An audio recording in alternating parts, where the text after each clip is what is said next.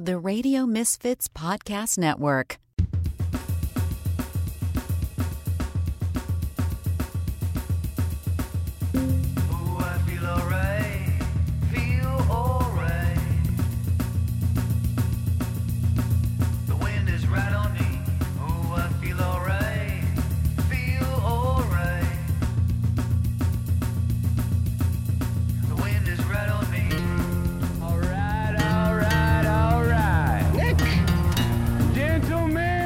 Your buddy, kind of guy you can drink a beer with. Start your engine! It's the Nick D Podcast. All right. Hello, it is the Nick D Podcast, and I am your host, Nick DiGilio. Thank you for checking us out, subscribing, and listening and downloading and spreading the word. We want you to do that. This is the Radio Misfits Podcast Network, the best podcast network in the world, with tons of varied and entertaining and funny and informative and really cool podcasts that you should check out. RadioMisfits.com. Rate and review us on every single platform. Start that conversation at the platforms and here at RadioMisfits.com. And yeah, I have a second podcast here at Radio Misfits as well. It's all about Saturday Night Live. It's called That Show Hasn't Been Funny in Years, an SNL podcast. It's all about SNL. If you're a fan of SNL, you should subscribe. Even if you're not a fan of SNL, you'll learn something. It's very entertaining. It's really cool. It is all about the best sketch comedy show ever.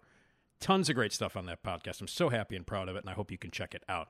You want to be a part of this podcast? Leave us a voicemail. Our voicemail message system is open 24/7, and we encourage you anytime, anywhere, anyplace, anytime, call us. Leave us a voicemail message with a compliment or a concern or a question or a suggestion or a request for a megaphone message. The voicemail message 24/7, 773-417-6948, or you can drop us an email anytime. Email anytime, nickdpodcast@gmail.com. We listen to every voicemail. We read every email. Many of them we include and share on the podcast. So if you want to be a part of the podcast, make suggestions, make those megaphone requests, which we have one coming up later on in this episode, please do that. Voicemail 773-417-6948. Email nickdpodcast@gmail.com. Want to be a sponsor? Want to advertise with us? We are a very popular podcast here. We'll reach a lot of people. You got a product, you want to sell it, you want to advertise with us, sales@radiomisfits.com. Drop us a line. We'll let you know what's going on with that. So coming up on this episode 132 on this Friday, it is that time. Every other week we talk with Erik Childress and Steve Prokopy, two of my film critic buddies from the Chicago Film Critics Association and more, to talk about the new movies and some really cool stuff that's happening elsewhere, especially at the Music Box Theater. So they will be joining us. And of course, Esmeralda Leon will join us for our episode visit. And we've got a magic megaphone message that we're going to be doing. We've got, I think we're almost out of Mexican candy. We're going to find some other weird stuff to taste test. And we are, I promise, we are going to get to the solutions to problems that are worse than the problems in the first place. So bad solutions to problems that are worse. Hey, how do you make things worse? Do this stuff. So we'll talk about that and have some fun with that. And as always, we encourage you to give us feedback and be a part of it. Jason Skaggs does all the music and the sounds and the themes and the weirdness, and he is awesome. And Esmeralda Leon will be joining me as well here on the Nick D Podcast. Also, we do monthly live shows at Zany's Comedy Club in Rosemont, and these are a blast. And, you know, we have regular crowds who come out. We want you to come out. Everybody who's listening right now needs to come out the next time we do this. It's going to be in May. It'll be on Tuesday, May 16th. It's always on a Tuesday, and it's always at the great comedy club Zany's in Rosemont, Illinois. Very easy to get to. Parking is free. There's restaurants and bars all around, so you can grab dinner and make a whole night of it. Tuesday, May 16th. Now, Esmeralda will be out of town. She will be in Vegas. Vegas, baby. Spending some money and having some fun. So sitting in as my co-host will be the incredible, the awesome, the lovely Amy Guth, who is a regular guest on this podcast, who has her own podcast, is an incredible writer, works in movies, screenwriter, used to work at the Trib, used to work at the worst radio station in the world, it would be WGN. And we are buddies, and she's going to sit in for Esmeralda while Esmeralda's out of town. And Amy Guth sat in with us at one show, and it was fantastic. She's amazing. And so me, Amy Guth, on stage, sharing stories, telling stories and talking with you. It's interactive. You'll win prizes if you show up. We've got trivia questions that we're going to be doing, and fun giveaways. It's very, very funny. It's hilarious. And our special guest is the incredibly funny stand-up comedian Jim Flanagan. He's unbelievable. He hosts the podcast with the great comedian Pat McGann. And Jim is going to be our guest. He's kind enough to come up there, and we're going to talk comedy, and he's going to be funny. So the great comedian Jim Flanagan, me, Amy Guth, on stage, you in the audience, my dad coming up to tell a joke at the end of the show, and in general, just a great time with a live podcast recording. Be there for that. These are monthly events, and they've turned out to be just amazing, and we're having a great time doing it. And I want to thank Zanies at Rosemont for being so nice to us and let us have this home once a month. And we want to pack the place, so get your tickets now. Zanies.rosemont.com. Get those tickets now. It's Tuesday, May 16th. Me, Amy Guth, Jim Flanagan, Zanies in Rosemont. Prizes to give away, lots of comedy. You'll be a part of a podcast recording. It's going to be amazing and awesome, as it always is. Let's pack the place. Get your friends, get your enemies, get your mom, get your uncle, get some jagoff that you never met before and bring them all. Let's pack that place and have a great time. So once again, Tuesday, May 16th, Zanies in Rosemont. Rosemont.zanies.com. Tickets are on sale now, so get them now. Reserve your seats now. 847-813-0484 is the box office number, 847-813-0484, or just go to rosemont.zanies.com, look for the Nick D Podcast Live, and get your tickets now for Tuesday, May 16th. Let's pack the place. Let's have a good time. It is a once-a-month thing, and we're having a blast doing it. So we'll be back on May 16th at Zanies in Rosemont, so get your tickets now. All right. And you know who's going to be there? She won't be there, but I'm saying she'll be on the back porch. Hi, I'm Carrie Russell, and I love Nick's show. I know you do, baby. She can't make it. She's got to keep things going on the back porch. Hi, I'm here, Carrie Russell, anyway. and I love Nick's show. But Carrie Russell encourages you to get your tickets to Zanies in Rosemont for May 16th right now. Rosemont.zanies.com. It's going to be a great night. All right. Erik, Steve, movies, yeah. Congratulations. You're about to listen to the Nick D Podcast. It's by far the best decision you've made today. It makes the other podcasts seem like crap. Oh yeah, don't be a jagoff.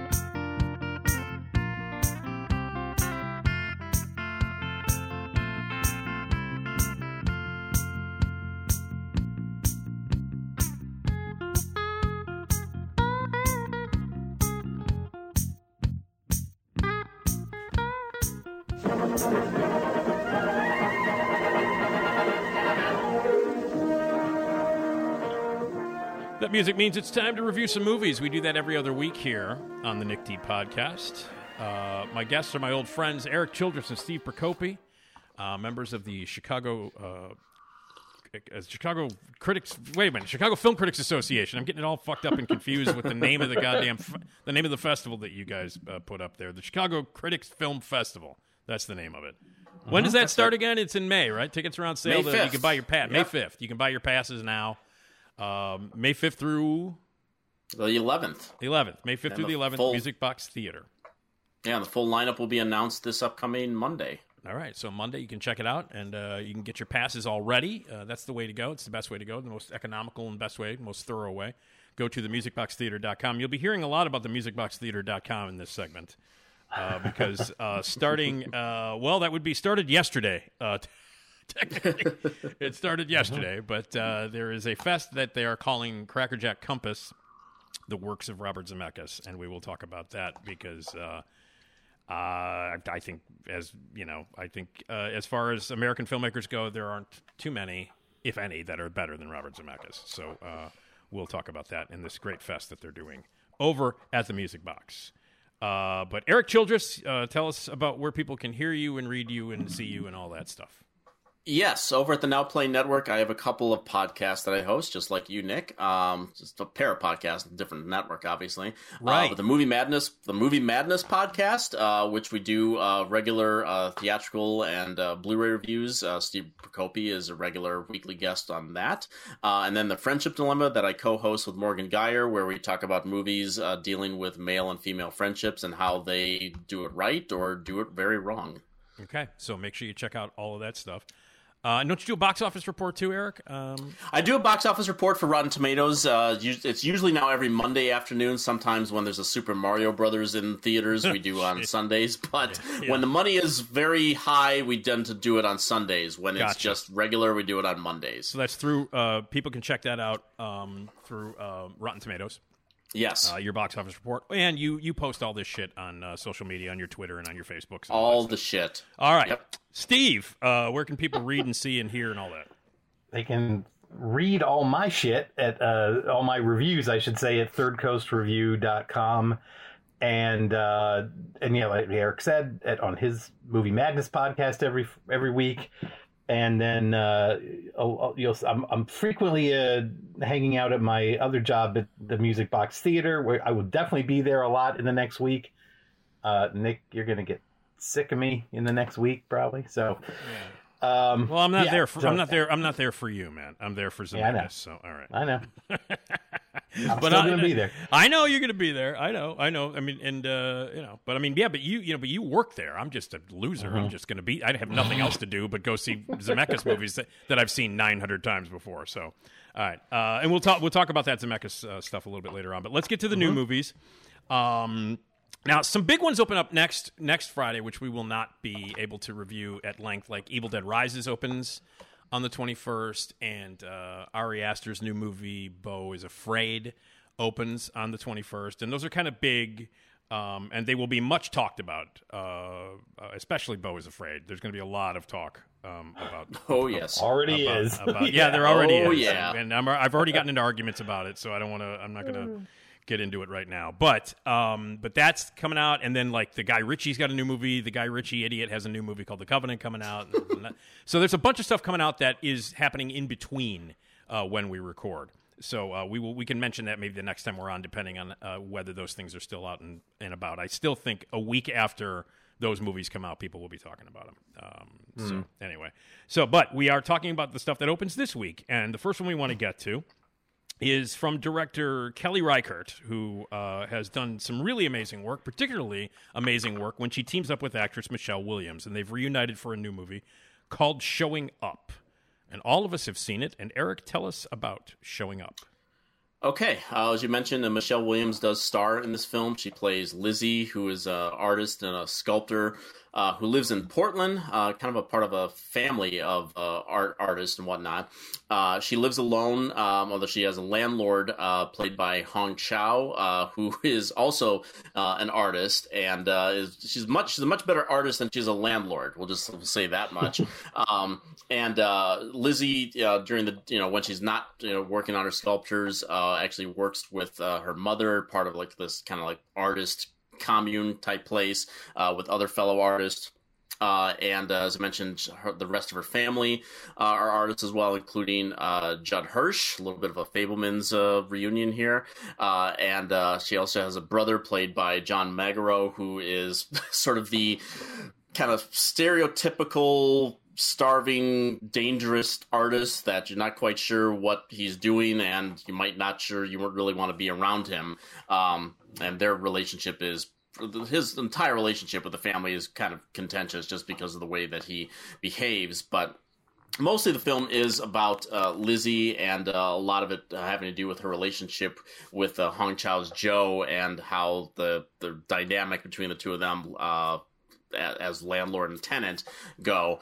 But this is a film, as we mentioned the word many times, about artists and about how someone just keeps going on when there's not a whole lot of money. It takes a lot of time, a lot of effort, and whether or not it is sort of worth just continuing to move forward in a venue like this. And I think all of us can kind of relate to that aspect of the story.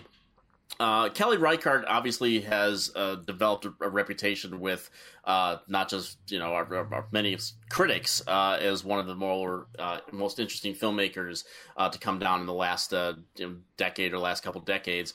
I have always had a kind of a passive relationship to Reichardt's work, which I have liked in the past. I like watching the journeys of these characters who are on some sort of journey. I'd hesitate to call it a mission, but like Wendy and Lucy that she did with Michelle Williams, where it's basically just this hour-and-a-half search for her missing dog. I was fascinated by that and that character. Certain Women is another one that tells various stories, almost like an anthology of tales about various women and their struggles. I found that very interesting. Meek's Cutoff is a very low key a Western, which is a very a story of a journey and whatnot. I still have not caught up with First Cow. I completely forgot that movie existed when I sat down to watch this one, so I'm still behind on that one. Wow, all right. Yeah. You got some homework to do, my friend. I do. Yeah. I have a lot of homework to do, my friend. But this one, I found I was a little more passive than usual to this one. There's the scenes between her and Chow and that really weird relationship that they have, and the way that Chow is just kind of, she's just got it. She's in this place in her life that she can just, look for tire swings and stuff like that and not really worry about anyone else. She's in this daze of her own happiness that she isn't really there for anybody else, but is still trying to be friendly as best she can, particularly to little birds that are wounded outside her building. And I like those scenes together, and I like the scenes where it's just Williams working on her art and recognizing that there are interruptions in her life and that she loses time and whatnot. Time is going to be a big deal with the Zemeckis Festival, obviously. And I really appreciate that stuff. The stuff with her family, I was not nearly as interested in. The stuff with her brother felt like it was kind of an excess in creating drama that really wasn't there. That didn't really work for me. And I mean, this film goes on for about 105 minutes, something like that, and felt it could have been a little more streamlined into getting the more of the artist experience rather than these other things that are going on in her life. So I'm really kind of on the fence on this one. I really like what Williams and Chow are doing in the movie. The rest of it, I could have kind of taken or left. Okay. Steve, what about you? I not only think this is one of Kelly Reichardt's funniest and most accessible films, I think it's one of the best films I've seen this year so far. It's I mean, the thing about it is it's not a film with like a straightforward plot. It's more about immersing us in this world. And I have family members, including my cousin David, who comes to our festival every year, who are trained artists. They went to art school in New York and everything. And there are things in this movie that just ring so true that it took my breath away. And Reichert is like showing us this place, which is sort of like an art school / art commune.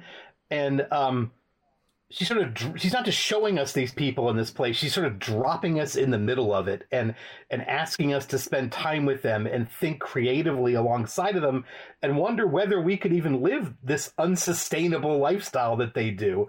And I'll tell you, the answer is no. Like, I definitely could not live like this. But I also love just sort of the persnickety nature of Michelle Williams' character. It's just, she has reasons certainly to be upset with certain people, but the way she kind of approaches these confrontations just are counterproductive. And I think that's hilarious. She's just never going to get that sort of thing right. I was also really impressed with the way they represent the art both being made, and then each of the two women have shows. And like Joe's art is like big and it fills a room, and you feel like you can touch it and you're supposed to walk through it.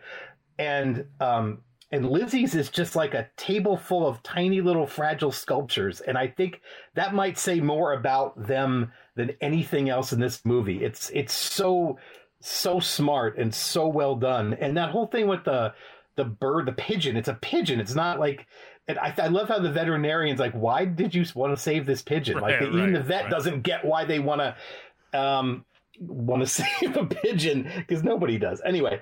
But there again, something about like Lizzie seems just like intent on doing this because I think she identifies to some degree with this scrappy little thing. So it's kind of important to her. I think the scenes with the family are kind of vital because I think we're missing a lot of background on her until we meet the family. And then we meet her father, like you said, Judd Hirsch. Marion Plunkett plays the mother. John Magara, who was the star of First Cow, I think he's mentally ill. I don't think it's just that he's weird and I think he's like mentally ill. I also think he has the funniest line in the movie where like Lizzie's freaking out about her gallery opening and how much cheese there should be there. And he just starts shoveling it in his pockets and she's like, it's not dinner. And he goes, it's my dinner. So I don't know why it just cracked me up because of course it is. Anyway, and then I love that there are like little smaller cameos by, these actors like Amanda Plummer, James LaGrosse is in here. Just these people that used to be staples in like indie cinema, and I'm glad to see that they're still around and Reichert still appreciates them and kind of Matt Malloy, Matt Malloy too. Oh yeah, Matt Malloy also. Although I still see Matt Malloy and stuff. He's not as he's not quite as absent. He's Amanda's like husband in it. And So for sure, yeah. So it just kind of all adds up to this atmosphere that feels a lot looser than I think Reichert's other films do. It's like I said, it's really funny, accessible. Whether that was intentional or not, I don't know. But it just is, and I truly love this film. I think it kind of crackles in a lot of ways. Yeah, I'm with you, Steve. I think it's one of the best of the year. I've seen it twice. I love it, and I love her work. I think she's great. And the thing is that this place is actually real. It's a place that's in Portland, and it's not exactly as shown in the movie, but every artist in the movie doing what they're doing, whether they're doing dance and movement in the middle of a field, or whether they're painting, or whether they're doing sculptures, or whether they're doing tie-dye, whatever it is, that's all real. Those artists are all real. They're not actors. So you are immersified in this world.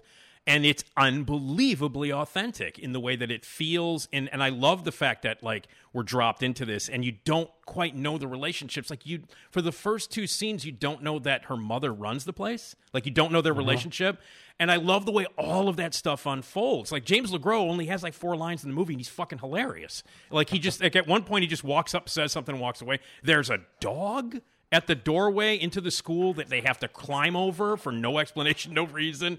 She's got a cat and all this. I don't know what it is about like animals and the use of animals in Kelly Reichardt's movies, but they're beautifully done. And the cat is fantastic in this. And the whole relationship with the pigeon is indicative of Michelle Williams' personality. She's the one who hurts the pigeon. Like, it's her cat that does it, and then she abandons the thing, and then Hong Cho brings it back, and then she's like, you're not taking care of this pigeon correctly, and starts to get pissed off about a pigeon that this girl is not taking care of, well, the one that she's responsible for damaging. And then that becomes symbolic. I love the family stuff. I think all the stuff, the stuff at like her opening near the end, where people walk in and like Amanda Plummer goes, well, it's almost downtown. Like they say that like her gallery is like not downtown like Hong Chau's is. It's like almost downtown. And all of the shit that she goes through to get these things done, to get her sculptures done. And Andre 3000 runs the kiln. He runs the kiln at the art center and fucks up one of her pieces, and it's about her dealing with that and all these things that are thrown in there. And I just thought the atmosphere was perfect.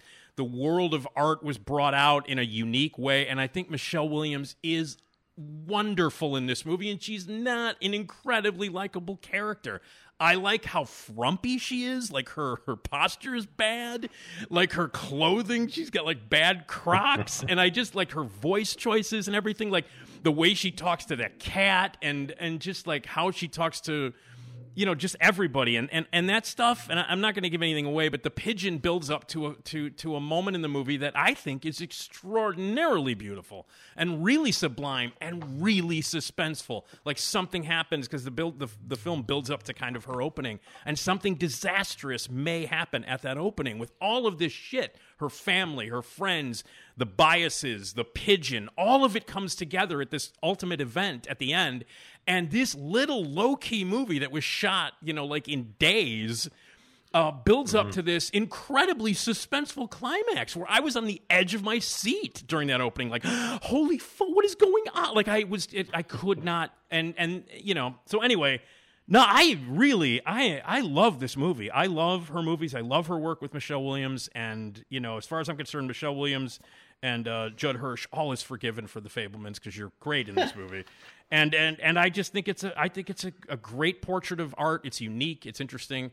And I love it. And so, yeah, I was with it. I was on board 100%. The second time I saw it, Kelly Reichardt did a Q&A afterwards. And somebody did mention the pigeon. And it was like, oh, it was animatronic. Because I don't know if you guys noticed at the end credits, it says it's an animatronic pigeon. And No. and she said, yeah, it's an animatronic. There's like a whole like list of people who ran the animatronic. It's like animatronic pigeon is one of the final credits. There's like 8 people who are responsible for that special effect. And Kelly Reichardt gets the question, and she's kind of either of you ever interviewed her? I just did for this movie, yeah. She's a little contentious. You know what I mean? Like, sometimes. Yeah. No. I've known that from the past. But and Erik, have you? No. Okay. And she was like she got the pigeon question, and she knew she was going to get the pigeon question, but she made it very clear that she was fucking sick of the pigeon question. Like, there's like animatronic pigeon. She's like, all right, let me just say this right now. In only one shot in the movie, it's animatronic. Just one shot before everybody was going to start asking more questions about it. And, but yeah, and like her personality, like knowing her through like interviews and things like that, and just her films. Michelle Williams is playing a version of her. You know what I mean? Like that kind of sort of attitude and like the kind of frumpiness. That's her. And you can see it when she was speaking after the movie. I'm like, well, fuck. I mean, Michelle Williams is basically playing you. And that, I think, also adds to, I think, the level of, of how personal this movie is. I think it's a wonderful movie. I really do. And I don't expect it. I mean, was it playing like 1-2 theaters maybe? It's not opening. It's A24. It's A24, so it's probably going to get a pretty wide opening at this point. So, but anyway, well, I loved it. I thought it was great. And you got to see the cow movie there, Erik. You got it. I'll say I got to see the first guy. I saw the other cow movie. I saw that. I saw Cow. I did not see First Cow. First Cow's great. It's terrific. But anyway, I thought Showing Up was great. So anyway. All right, now we're moving on to the complete polar opposite of the world. Steve, we have a new wacky, bloody comedy about Dracula and his familiar Renfield, the classic legendary story. And this is told from Renfield's point of view, and it's the new bloody comedy Renfield. Steve, tell us about it. Now, Erik, you've not seen this one yet. I have not seen Renfield, no. Okay, all right. So, Steve, tell us about Renfield. Yeah, so like most original, quote-unquote, original ideas from The Walking Dead and Invincible creator Robert Kirkman, Renfield isn't that original, but I thought it was damn fun. The director, Chris McKay, who did the Lego Batman movie, and a screenplay by a Rick and Morty writer, Ryan Ridley, Renfield kind of shifts the focus of the Dracula legend to the Count's longtime familiar, played by the very affable Nicholas Hoult, who seems to have adopted some of Hugh Grant's more sort of charming affectations now that Grant isn't really using them anymore, since he's clearly having a blast playing villains all the time. Right. But He's a dick. He's become a dick, God bless him. He's become a dick, and I love it. So anyway, the two did star in About a Boy when Hoult was a little kid, so maybe I don't know, maybe that makes sense. Anyway, it only took 20 years. It only took 20 years for it to rub off. That's just had to find the right part. Anyway, so right. So for those not well versed in vampire lore, a familiar sort of takes care of the vampire master's needs at night, meaning like bringing him innocent victims to feed on. During the day, he protects his sleeping, body in his casket. It just so happens that Renfield has spent a couple hundred years or so looking after the daddy of all vampires, Count Dracula, played to, I think, perfection by Nicolas Cage. And in the present day, the two have relocated to New Orleans, where Renfield is beginning to regret his youthful decision to serve this narcissistic monster. We get a glimpse of their early days together in a flashback that very cleverly looks a lot like the original 1931 Universal version of Dracula. Either Bela Lugosi's face was replaced by Cage, or they just reshot it exactly the same, these borrowed scenes from the original. Either way, Renfield has given certain powers. Dracula has given Renfield certain powers that are triggered whenever Renfield eats bugs. So he gets kind of super strong. He knows quite lethal forms of martial arts. I'm not sure how that comes from bugs, but anyway, his punches are so strong, in fact, that he can knock your head clean off or pulverize every organ and bone in your body. Needless to say, the film does not skimp on the blood and guts. If anything, it amplifies them. So when he's not looking after or providing for his master, Renfield attends a self-help meeting for people in toxic relationships so that they can break free of them on their own. He hears stories about mental abuse and extreme cases of codependency, and he sees a great deal of himself in these situations. He decides to sort of kill two birds with one stone and hunts down the partners of some of the people in this meeting as food for Dracula. But in doing so, he inadvertently gets tangled up with a drug dealer named Teddy Lobo, played by Ben Schwartz, whose mother, Bella Francesca, who's played by the great Iranian actress Shora Aghdashloo, is sort of the city's top crime boss. While attempting this good deed of saving a bar full of people from Lobo's goons, Renfield meets a beat cop named Rebecca, played by Awkwafina, whose police officer father was killed by the Lobos, and she's seeking revenge every chance she can get. So Renfield is an action horror comedy, and overall I think it tends to strike that balance among those three pretty well. There were moments having to do with the themes of Renfield's traumatic subservient status, wanting to bring a little good into the world and make up for some of what he's done on behalf of Dracula. I think some of that slows the films down in points. But for the most part, I think the pacing is pretty brisk. The humor in the film I think is what keeps things moving more than anything else. Cage is just clearly taken over completely playing the Dark Lord. He plays it nasty, but he does this sometimes line reads with like this simpering Renfield. Like just whenever Renfield is like simpering in front of him, I think Cage responds. It's like hilarious. And I have to give credit to Brandon Scott Jones as the support group leader. Also Mark, he has the self-help lingo down, pretty much nails it and helps Renfield sort of metaphorically crawl toward an escape route. Awkwafina is not only funny here, but she also sort of follows up her action-heavy appearance in Shang-Chi to just truly kick ass in a couple of, I think, really good fight scenes. I would never be so bold as to imply that Renfield was any kind of great comedy or a great action piece or a great horror film, but I think it does all three to varying degrees quite well, and I think it's that combination that makes it, I think, is going to make it a pretty fun crowd pleaser for people. So anyway, a mild recommendation. Yeah, no recommendation from me. I fucking hated it. Here's the thing.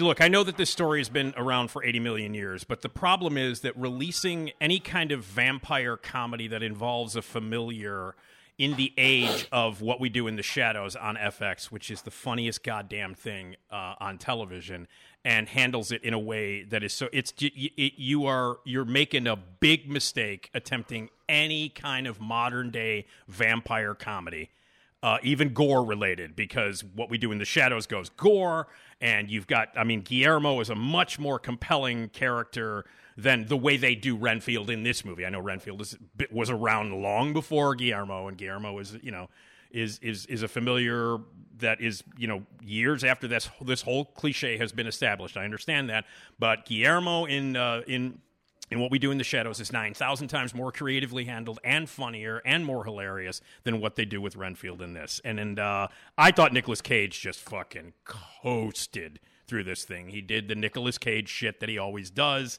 and I didn't think there was anything special about it. I love Nicholas Hoult. He has a couple of moments here that are okay, but it's so poorly written and so inconsistent in terms of tone that I just didn't give a shit. I love Awkwafina.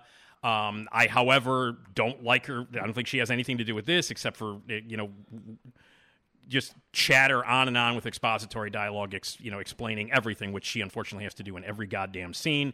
I laughed one time exactly, and it was because of a line that I'm almost positive Awkwafina improvised. Ben Schwartz is doing Ben Schwartz. He may as well have this. He may as well have combed his hair like he had it in Parks and Rec. It's the same goddamn thing. And the supporting, the whole plot is absurd. The whole self-help stuff. And going to the anonymous meetings and stuff like that. There's great fodder in that. There's one girl whose story keeps getting interrupted during the meetings. That's a consistently amusing 3-joke thing that they do. But outside of that, it doesn't work, and it's been done a million times before. And again, The gore has been done a million times and much better. I just didn't care. The fight scenes went on forever. The blood, and I think by multiplying the blood by gallons and gallons, they think they're being clever, but they're not. Ripping off arms and slapping people in the head with arms and ripping off heads and punching them off and having them explode. I've seen this a zillion times and much better and much more shocking and much more funny. This to me landed like a thud for the 97 minutes that I had to sit through it. I just didn't care. And then on top of that, again, if What We Do in the Shadows didn't exist, maybe I'd like a little bit more. Maybe I'd hate it less than I did. But What We Do in the Shadows is a million times better, covering very familiar territory in a much more creative, much funnier, and with a much more compelling and funny and lovely familiar Guillermo. I will take Guillermo over Renfield any day. So, yeah, this to me was a chore. It was a chore. So, I don't know. But, I mean, I don't know. We'll see how it does. I mean, the audience, I saw it with you, Steve. I was sitting right next to you, a couple of seats away from you. And, the audience seemed to enjoy it. They were having a good time. They were hooting and yelling. Yeah. So there you go. So I don't, what the fuck do I know? Anyway. All right. So that's Renfield. That's out now. And if you're in for that, if you're in for the over-the-top bloody gore wacky shit, then go for it. I thought it was shit. All right. All right, Eric, you're seeing that. You're going to go see that one, tonight or tomorrow or some shit? I might have already seen it. Oh, you might have already seen. Oh, yeah, by Friday. Yeah, you probably already have seen it. Yeah, that's right. Yeah. That's right. It's Friday. I keep forgetting it's Friday. All right. The next one is a comedy. We'll get to. We'll do this one right here, and it's with Toni Collette, who now this is like her third comedy in a row. Is that after what was the other? I know The Estate was the last one that she was in. Oh gosh, right. Which I actually like that movie. I'm a fan of that movie. But anyway, her latest movie is called Mafia Mamma, and all three of us have seen it. Eric, tell us about Mafia Mamma. Well, let's see if we can all agree on this one. Toni Collette plays Kristen, who is not having a great time in her 40s. She works as an ad executive, very misogynistic company. Obviously, everyone wants the commercials with women on bikinis and jet skis. And her oldest son is going away to college, so she's about to become an empty nester, which doesn't work out well when her really cartoonishly idiotic husband is caught banging someone in their house. I've even forgot what the relationship was, but a much younger girl, she catches him. So things are not going well. And she ends up discovering, though, that her grandfather is actually the head of the Italian mafia, or at least a Italian mafia family in Italy. So she ends up going to Italy, assuming that first for vacation, but is brought to the mafia home, where the consigliere is played by Monica Bellucci. And she is told on video cassette, like it's Brewster's Millions, that she is going to be or will be in charge of the mafia. Well, needless to say, she hasn't even seen The Godfather, which is a running joke throughout the movie, so she has no idea how to possibly run the literal family business. But this is what her grandfather wanted. Bellucci's consigliere tries to sort of mentor her way into dealing with the various families. Meanwhile, there are hitmen on her payroll, and at least one of them feels like he's being passed over for the job. So there's friction there, and then wacky mafia comedy ensues throughout.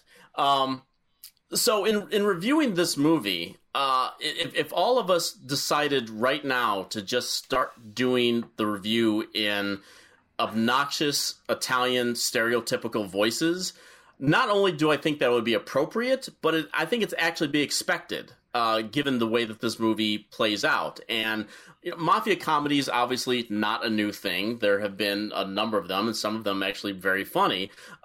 This one, putting a woman at its center, it reminded me not too long ago. I think it was a movie called The Kitchen, Is that the movie that with Melissa McCarthy and them, where the bunch of local women took over the mob basically?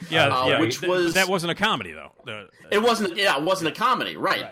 Yet it had comic actresses in it. It wasn't a comedy. I mean, it wasn't supposed. It wasn't supposed to be a comedy, is what I should say. It wasn't supposed to be a comedy. It was a piece of shit. Right. Yeah. But it just.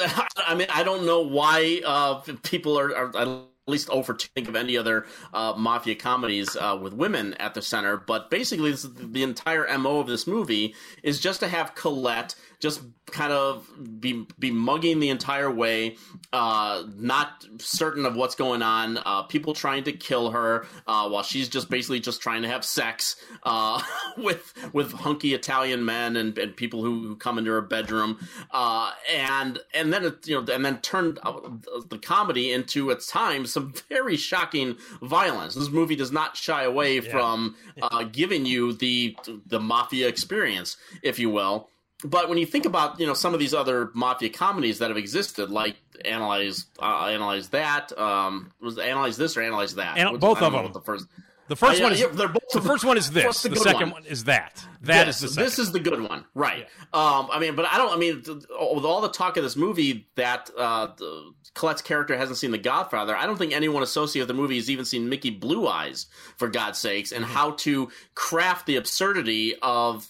No one in this movie acts the way anyone would in a comedy, and yet they don't act the way that anyone would in real life as well. I mean, this movie feels like it's something like Detective School Dropouts or some crap movie from the 1980s that would show up on cable. I mean, Catherine Hardwicke directed this movie. Hardwicke is in my Guy Ritchie camp in that I don't think she's ever made a good movie, and this might actually be her worse, and that is saying something. This movie is insufferable to watch. It was painful to watch such a great actress like Collette just have to go through the motions. I mean, she's trying, but she's so over the top, and the movie doesn't know where to fit her in to the rest of the story.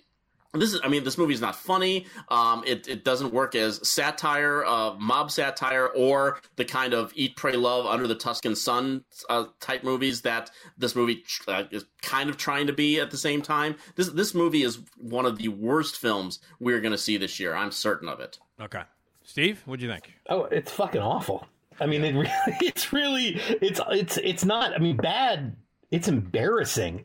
This is going to go down as okay. Let's talk about some of the comedy violence of it. I particularly like the jokey fucking attempted rape scene that is played for laughs. That I'm like, holy shit, they're just not going to stop this. Like, you can insinuate that without going as far as they do in this movie, and I mean, granted, it culminates in her jamming her high heel into the guy's eye socket, but whatever. My God, it's this is supposed to be a goddamn comedy, and Eric, you said Collette is trying. I don't think she's trying at all. I mean, I would say the only person in this movie that might be considered trying is Bellucci, but man, I mean, at least she's trying to play it straight most of the time. Collette is is slapsticking her way through this thing, or some version of it, and just making faces at the camera and yeah, I think we lost. I'm not saying that's not possible, but can you hear me? Yeah, go ahead. Are you there? Yeah, okay. Go ahead. Can you hear us? Her playing this. Her playing this sexed up middle-aged woman. That could be funny. It's not funny here. It's because there's nothing about her behavior or even her mindset that makes sense. That seems accurate. That feels like an actual human being. Oh, this movie made me angry. I mean, and then forget about her. Her son is an annoying little shit, and her husband. Why would he ever have to come back into this movie? Nothing in this movie makes sense. It's not funny. It's awful. It's awful. It's terrible. We can it's terrible, and I felt terrible for Toni Collette. My only excuse was I think she read the script and went, okay, am I just supposed to just completely go over the top in every moment here? It's a terrible movie. It's a free trip to Italy. It's a free trip to Italy. Yeah. And she did produce this movie too. Yeah. So she's not she worked with but she worked with Hardwicke before. She worked with her on Miss You Already with her and Drew Barrymore. And I'm not with you on the hate and the Hardwick hate, because I happen to be a fan of 13, a big fan of that movie, and I also love Lords of Dogtown. I think that's a great movie, and I liked her Cabinet of Curiosity a lot. Didn't see it. So I think she, this is a terrible movie, and she's made bad movies in the past. This is clearly the worst thing she's ever done, and I always hate to diss a movie that Toni Collette is in, but it happens from time to time, and this is a really bad movie. So. All right. Well, there you go. Those are the three main ones. But the whole next week, I should say, it started last night. We're going to be a lot of us will be spending a lot of time at the Music Box Theater, which is, Steve, you are the PR manager at the Music Box. You also help program the Music Box. Well, the guys at Oscar Bait, which is a podcast that you can check out at Oscar Bait Pod, those guys have put together a program consisting of Robert Zemeckis' almost all of his work, except for the digital stuff that went straight to Disney, or straight to streaming. Outside of that, almost everything that he's done is going to be shown on the big screen. Almost all of it in 35 millimeter, and it started last night and it goes through Wednesday. So it's the 13th through the 19th of April. Steve, a quick little background on those guys, on the Oscar Bait guys. They have and are programming like a little thing that we do called High and Low, which is sort of two films that are very different, sort of one highbrow, maybe one lowbrow version of the same theme. And it's been actually pretty successful, and we're still doing them like on I think a monthly basis. But Will Morris, John Dixon, Will also programs a lot of the Music Box of Horror stuff, including the marathon we do every October.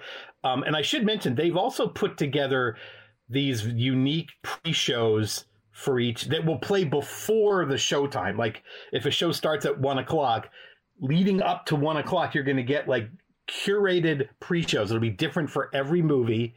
And then they'll introduce everything. But I think the pre-shows are going to, it's just going to be like various Zemeckis ephemera or somehow connected to the film that is being played. Yeah. You definitely should come out early and see that stuff, because they do great job on that stuff. They do that for High Low as well. When they do the High Low stuff, it's always great to get there early and sit in the house and watch the shit that they put together. It's really cool. So this is the closest we've had done in terms of a retrospective since our David Lynch one, and it is and then there's we're doing like a collection of shorts. One I think it's Saturday, and some of which we can't even advertise what it is because there might be some rights issues there. But anyway, you can probably guess a couple of them. But anyway, I love those guys. I have worked very closely with them on this, just talking to them about it, hear them talk about it, and I'm very excited for what they have in store. Well, the stuff that they're showing, and I want to talk about the stuff that they're showing. They will have already shown Flight. By the time we talk about that. So Flight and Death Becomes Her is the first night. And then I'm just going to fly down. I'm looking at the tickets that I have. Used Cars, Who Framed Roger Rabbit, Romancing the Stone, Beowulf, Castaway, Allied, the shorts, the Zemeckis shorts, Back to the Future, all three of them back to back to back on 35. What Lies Beneath, The Walk, Contact, Welcome to Marwin, Death Becomes Her, I Want to Hold Your Hand, 1941. And by the way, those screenings, I Want to Hold Your Hand in 1941, are going to be accompanied by a live Q&A with the actor Bobby DeCicco, who is in both of those movies, and he'll be there for a Q&A. Forrest Gump and then Used Cars again are among all the other films. So, Erik, I know that you and I share the opinion that Robert Zemeckis is one of the greatest filmmakers of all time. What are you most looking forward to, and which ones are you going to be at? Well, I'm going to be starting tonight. I will be there from Used Cars through Romancing the Stone. Romancing the Stone I'm very excited to see Romancing the Stone, only because it's the only Zemeckis film I have not seen on the big screen.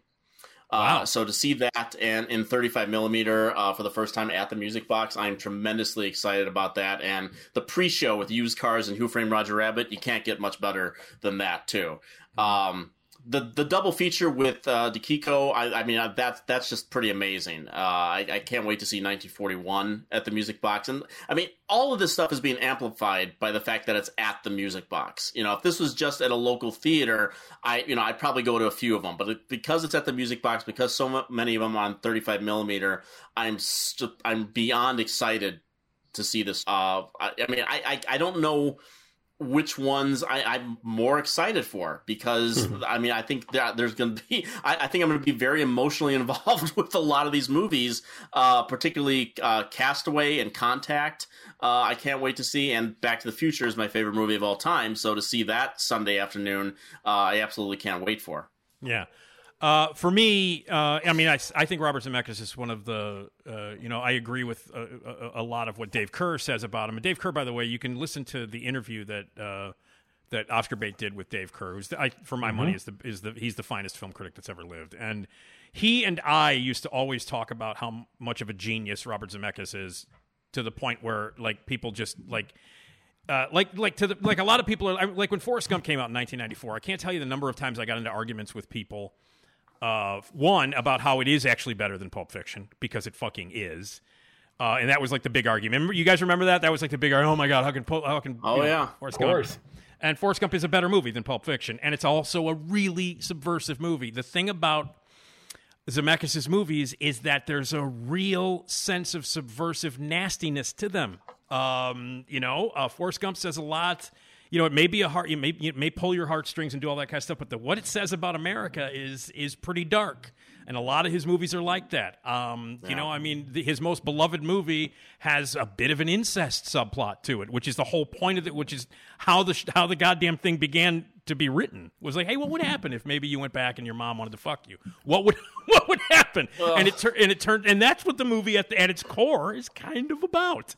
And stopping that, and he's not afraid. For me, the sensibility, the unapologetically sort of acidy nature of Robert Zemeckis is in every one of his movies, but none more than Used Cars. Used Cars to me represents everything that Zemeckis puts into his movies, maybe, on a subliminal level or a lesser state, but in your face for 2 hours.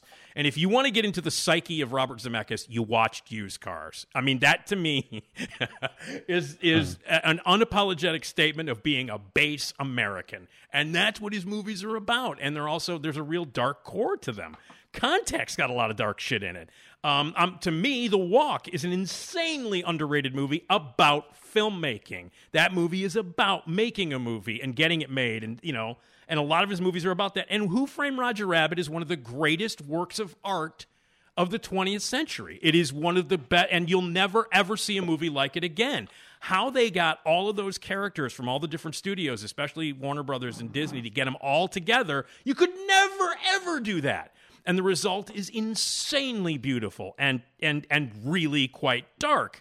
The edge to his stuff, Allied is a great sort of like, spy film that has a feeling of that it was made in the 40s, and it's got 2 big movie stars in it, and yet it's got a real edge to it. I back Marwen. I think Marwen has elements of Vertigo in it that I think a lot of people. I think Welcome to Marwen's a fucking great movie and tragically misunderstood, which I think a lot of his films are. There is no American filmmaker who has done more for technology in movies than Robert Zemeckis, and experimenting with it. And sometimes those experiments don't pay off, like with Christmas Carol and maybe Polar Express when he was working on the stop motion stuff, the animation stuff. But nobody pushes the boundaries of special effects and technology the way that Zemeckis did. He changed movies. Back to the Future changed movies. Who Framed Roger Rabbit changed movies. His work doing that stuff with CGI, in the early days, changed the way people make movies now. More than any other American filmmaker, this guy has done that. He's pushed technology. He's pushed artistic envelopes. He's a great storyteller. He gets great performances out of everybody, out of everything. And on top of that, he makes movies that make fucking money. Like, a lot of his movies made a ton of money. And I don't know a lot of filmmakers who have the balls to do the themes that he does, to push the boundaries that he pushes, and yet make movies that people love. He's one of the most important filmmakers that's ever lived, and I could not be more thrilled that you guys are doing this at the Music Box. I can't even explain to you. I mean, I am beyond excited about this. And Steve, which ones are you most looking forward to?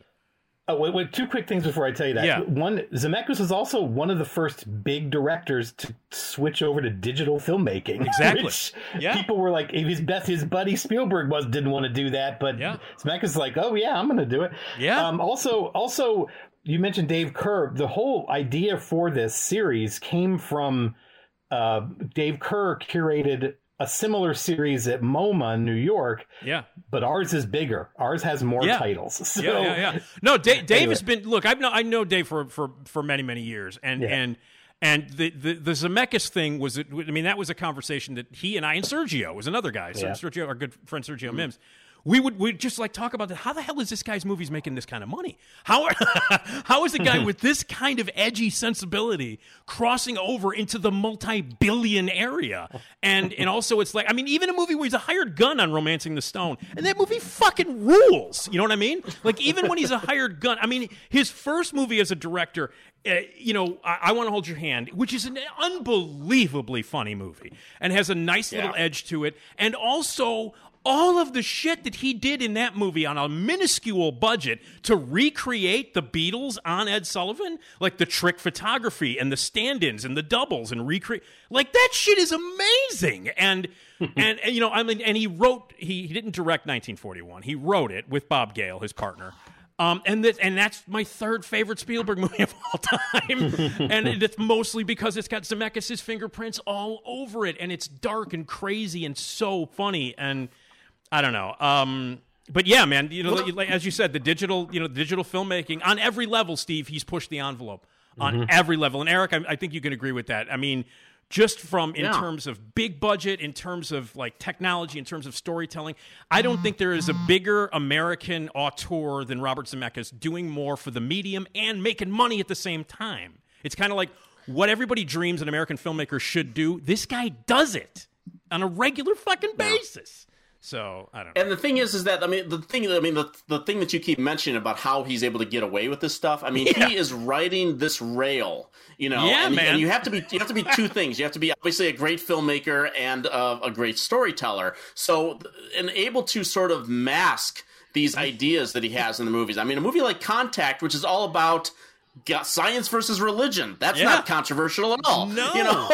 And Forrest Gump, which I think every passing minute becomes one of the most misunderstood masterpieces of all time. Yeah, without question. I mean, that movie is more hated now than it is beloved, and yet it's one of the most popular, success stories of all time. I love talking that movie to people because their minds opened up a little bit when I go like, no, you're misreading what's going on in this movie, people. Yeah. Absolutely. Absolutely. I mean, my favorite, the last thing I'll say is my favorite thing about used cars, Nick, is when you listen to the commentary, which is the best. Not only it's the greatest commentary of all time. Without question, it's the greatest DVD commentary of all time. It is. Ever been done by Zemeckis, Gale, and Kurt Russell. Amazing. And they tell the story, which, Spielberg, executive produced like all of his movies up to like Romancing the Stone at that point. Right. And they tell the story about how Spielberg didn't believe that a politician could be working against the public self-interest.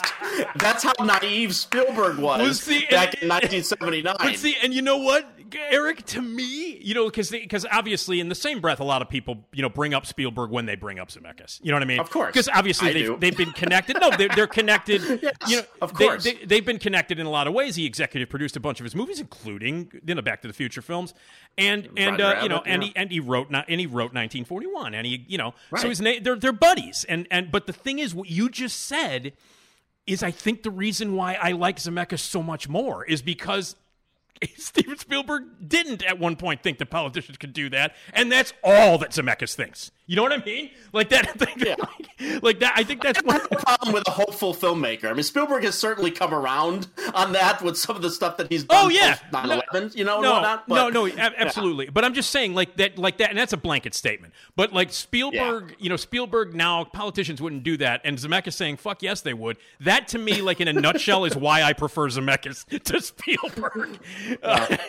But it's just incredible stuff, man. It's absolutely just incredible. And Yeah, so we'll be there watching it. And again, you can get your tickets. Single tickets are available now. I don't know what. I mean, I would imagine the Back to the Future trilogy is probably going to sell the most. That would be my guess. I'm pretty sure it is selling the most, yes. Yeah, and that's on a Sunday afternoon, so you got the whole day to go and check out all three of them. But I'm going to 21 showings. So, so yes, Steve, you're going to see me a lot over the next week. But anyway, it's called Crackjack Compass, which, because there are two movies in which a compass from a Crackjack box are essential to the movies that are shown, which is a nice little touch. And they also have like a really cool poster that they've designed for this event that's on sale. And so make sure you check it out. It's going to be a great week. Get there early to see all the cool stuff that the Oscar bait guys put together for this festival. And again, it is April 13th through the 19th. Go to the musicboxtheater.com and get your tickets now for one of the greatest American filmmakers to ever live, ever. And his next movie is going to be fucking great. So anyway, all right. Yeah. I'm a little excited. Sorry. And now they're talking that Forrest Gump 2 is back in the conversation because good with the new that. movie is going so well. So I'm totally fine with that. They could do 27 Forrest Gumps. I don't care. So, anyway, all right. Again, we are not going to be with you for the next big round of movies that include Beau is Afraid and Evil Dead Rise. But what do we got the following week, which would be the end of April? What do we have?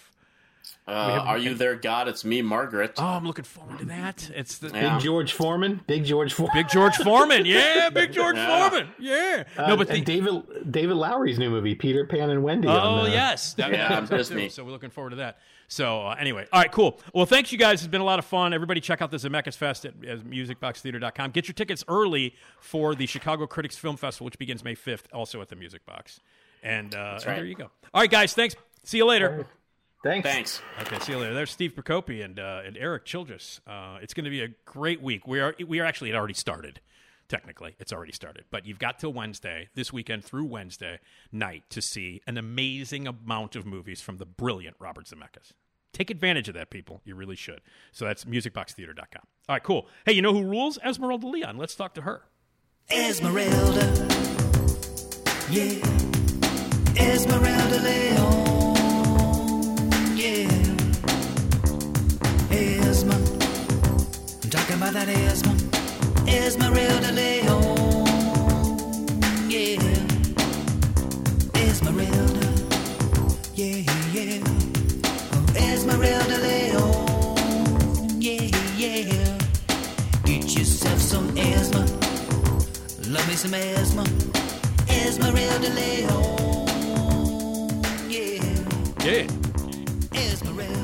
Esmeralda Leon is here, as she is on every episode of the Nick T podcast. It's always great to talk to Esmeralda.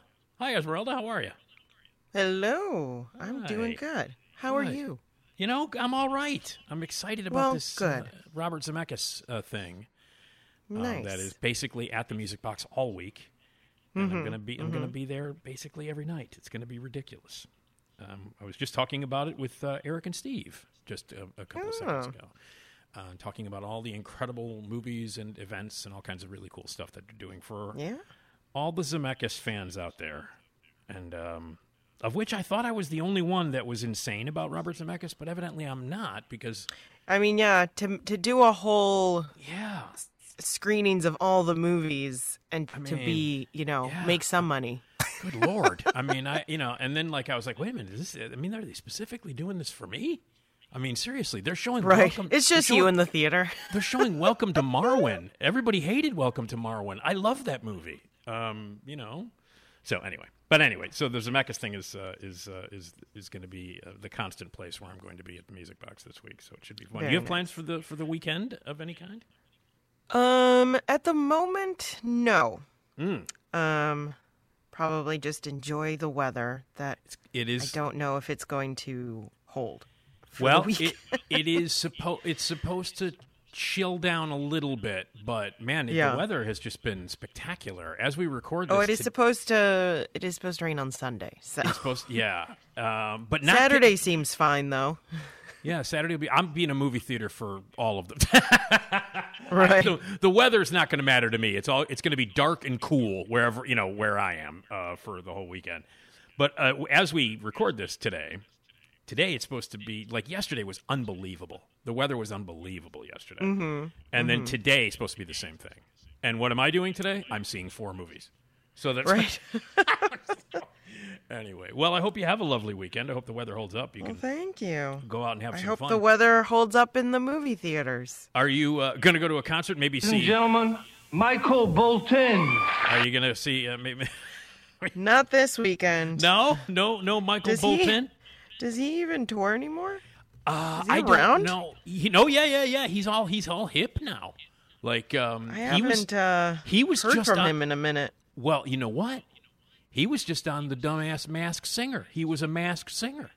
Really? Yeah. Okay. Yeah, he was on the Masked Singer as, I don't know what he was dressed. I can't remember what he was dressed up as. A dickhead, I think. I can't remember. But yeah, no, the Bolton, this guy right Ladies and here. gentlemen, Michael Bolton. He was on Masked Singer a couple of weeks ago. Got Okay, on this is interesting. Uh-huh. If you go to his website, you can pre-order an album called Spark of Light. Okay. That is touted as the first album of all original music. What? Oh, of all original music by him.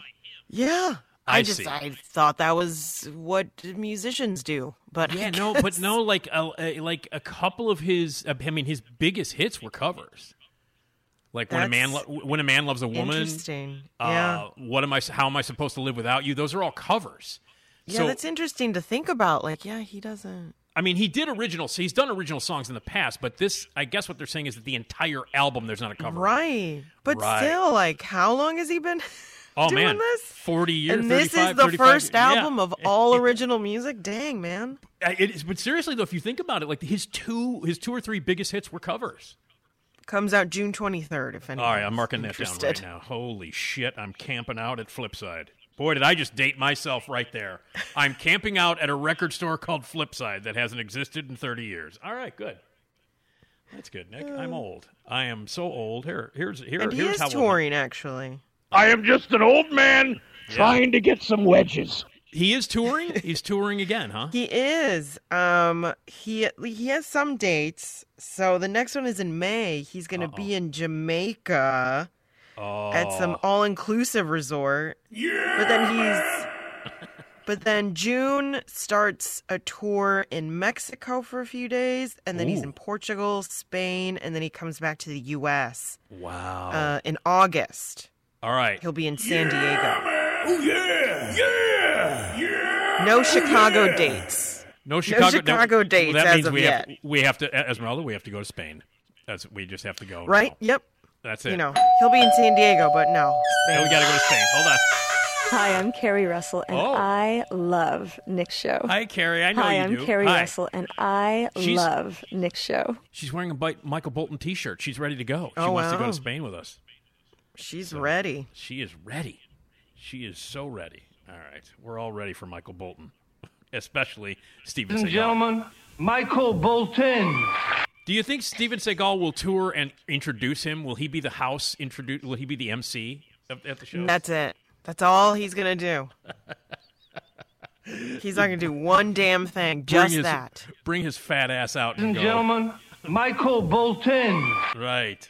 He won't warm up the crowd in any way. He will just walk out, say that, and leave. That's all you need. That's all Every you need show. from Seagal. That, and maybe he'll just bring somebody out and break their arm. Like break an arm and then crack an arm. Ladies And and then, A little martial Michael arts. Bolton. yeah. Oh man. Well, that could be, and you get this out of it. That's right. So anyway, all right. Michael Bolton, San Diego is his first date after spending a month in the U.S., yeah. In the U.S. Okay, his first date in the U.S. Okay, all right. And after you have a little conversation with Michael Bolton, this is usually how you end up. You think you can get me to a hospital? I think I broke my ass. That's right. So. I would think that'd be for Steven Seagal, but he'll break your ass. He will break your ass if you know. So anyway, all right. Well, we have plans for the summer now. Spain, Michael Bolton. That's it. We're going. Portugal. It'd be nice. What does it go? We'll follow him. Like, why are you going to Portugal? That's going to be great. We're just going in one day. Michael We're going to go Bolton. in, see Michael Bolton, and leave. Well, yeah, we're going to follow his... Yeah, we're going to tour with then him. He'll be in Spain. He'll be in Spain a few days after Portugal. And then we have to fly all the way to San Diego. So it'll be like, do they have Bolton heads, like dead heads? I wonder. Maybe, I would assume. Probably. Yeah. Oh, wow. So we got to go Portugal. So this is in June. Okay. June 27th is Portugal, and then Spain on the 30th. San Diego in August. And then he's playing L.A. in September. And then September 10th, Bulgaria. Oh, Jesus. And then to New York in December. Okay. Yeah. Just right. like Well, Bulgaria. we've got our whole summer and fall planned, Esmeralda. We are going to be going to... We are jet-setting across the world with Michael Bolton. To see Michael Bolton and, of course, Steven Seagal. Ladies and gentlemen, Michael Bolton. That's right. You know, my love there, Suzanne Vega. Mm-hmm. She just got back from playing the UK and France, and she did parts of Europe. And she just announced more dates in America. And God damn it, the Midwest is not on that list. Yeah, we sometimes get forgotten. I am not happy. I'm going to have to call her up. A lot of bands play, and they just forget about us. She's she and I are buddies now. Me and Suzanne Vega, so I can call her up and go, hey, you need to come to Chicago, specifically my apartment. And just do that one-time show. Just in my apartment. In my apartment, please. Come over to my apartment and play, and it'll be great. And you know who will be there? I don't know if you know. Hi, I'm Carrie Russell, and I love Nick's show. Big Suzanne Vega fan. She'll be there. I mean, that would be the get, right? Yeah. It'd be like, well, Carrie Russell lives on my porch. Listen, Suzanne, Carrie Russell lives on my porch. You should come play my apartment. You should come play my apartment. Anyway. All right. Well, since I will not be seeing Suzanne Vega, unless you they announce... follow Michael Bolton. I can follow Michael Bolton around, which is what we're going to do. Mm-hmm. Now, do we have to... because he cut off his mullet, so he doesn't have that great hair anymore. Right. So I would love to wear like a wig, though. Don't you think people would, like, big Bolton fans I walk think around you with a wig? could do it. Yeah. You could do it, and it'd be, an homage. Yeah. Yeah. I used to have a mullet back in the 80s.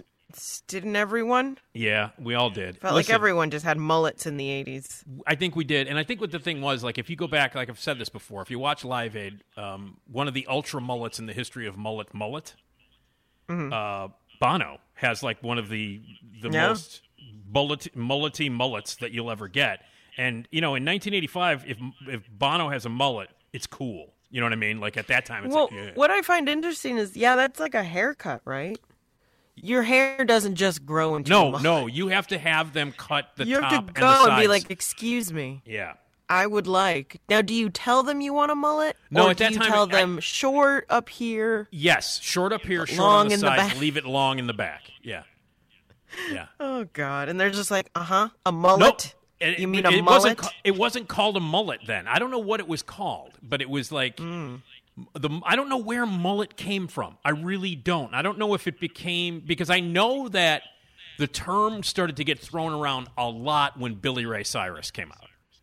Because when the Achy Breaky Heart video came out, because that was like 1990. So it was... By that point, we were past the 80s excuse of having a mullet. Because in the 80s, Esmeralda, hair was bad. Like in general. Yeah. You know what I mean? Like, I had so many fucking bad hair ideas, and I went through the whole thing. I had my hair straightened at one point. Wow. It was spiked on top. I had a rat tail. I did the whole new wave. I had the sides shaved really close and had the, So I in the 80s, I had every new wave-ish techno hair thing that you could possibly have. Yeah. And the 80s, people talk about like how the 70s, oh God, everybody looked like an idiot in the 70s. Let me tell you something. The 80s were so much worse than the 70s. And I know that you've seen all this stuff. You were a kid when this was around. But you go back and you look. The 70s in terms of hair and fashion were much fucking cooler than the 80s. The 80s were the worst. Oh, yeah. The 80s were the worst. So. I'm just amazed how everyone had very, like, poofy hair. Oh my God, the hair, the women, the it was just girls, somehow very poofy. Big like poofy everyone? hair. You would go through. You seriously, and the guys too. If like you were into metal, like you would tease out your hair and use 16 cans of Aquanet before you went out to the clubs. Yeah. I mean, it was ridiculous. So apparently, the mullets have been around for a while, right? Like you said, they didn't have a name. They didn't have a name. I had a mullet in the early / mid 80s. That's what, and then like after that, like around 86 or 87, I was like, okay, that's enough of that shit. But in the early mid 80s, according to the History Channel, the term mullet wasn't coined until 1994, and it was they're accrediting the Beastie Boys song "Mullet Head." Oh, is that okay? Now I know the song. Apparently, the Oxford Dictionary. The Oxford English Dictionary credits the B-Boys as well. Is that right? As the first to use mullet. Holy shit! I mean, I know the song. Of course, I know the song. I'm a Beastie Boys fan. But wow. The first mullet mentioned, not by name but by explanation, is in the Iliad. Because he describes a group of spearmen as wearing their forelocks cropped, hair grown long at the backs. That is fantastic. That's in the Iliad? That is in the Iliad. Yeah. So they were rocking mullets in the Iliad. Oh my God. That is hilarious. Mm-hmm. Wow. All right. Wow. Okay. Wow, so you can't argue. Yeah, because apparently... You can't argue I mean, if Homer says... You know what I mean? When Homer says it, you know it's real. You know what I mean? Right. Like, you can't argue with Homer. What are you going to say? What are you going to say? I don't believe the mullet existed. Then fuck you. Homer wrote about it. What do you care? Yeah. You know what? Man, that's amazing. So there is a book about the history of the mullet called Mullet Madness. And they say that people likely had that hairstyle to keep their necks warm and dry. Historically, like in Iliad times. Yeah, okay. Right, like in the olden. I didn't have it to keep, I swear to God, I didn't have it to keep my fucking neck warm. I had it because I thought it was cool. The early people had it because of that. Warriors with the style, they said they were harder to grab during battle, which seems interesting because you could grab them from the back. From the front, but from the back. Right. Because in battle, you're not supposed to be running away anyway. What are you, a pussy? You know what I mean? That's true. And then they could fight without hair in their eyes. Exactly. And helmets fit better. That's completely different than if you're 18 and you're a fan of the fix. It's completely different. Right. Yeah. It's gotten a whole new spin now. Well, now I'm proud of my mullet. Shit, if it dates back to Homer and, warriors grew their hair that way. Shit, I look cool then. I'm going to bring out those pictures that I have. I mean, Ben Franklin had what apparently is called a skullet. Because he was pretty much bald on top, but he had all the long hair. Right. Yeah. I mean, people liked him. Speaking of Zemeckis, though, doesn't Doc then have a skullet? Doc Brown, isn't his a bit of a skullet? No, he's got a whole head of hair. Does he? It's because I think it's kind of bald on. Well, you know what? When he's older, like he's 80s. Doc Brown, his hair's thinner. But when he's younger, Doc Brown in the 50s, he's got a fuller head of hair. That's what it is.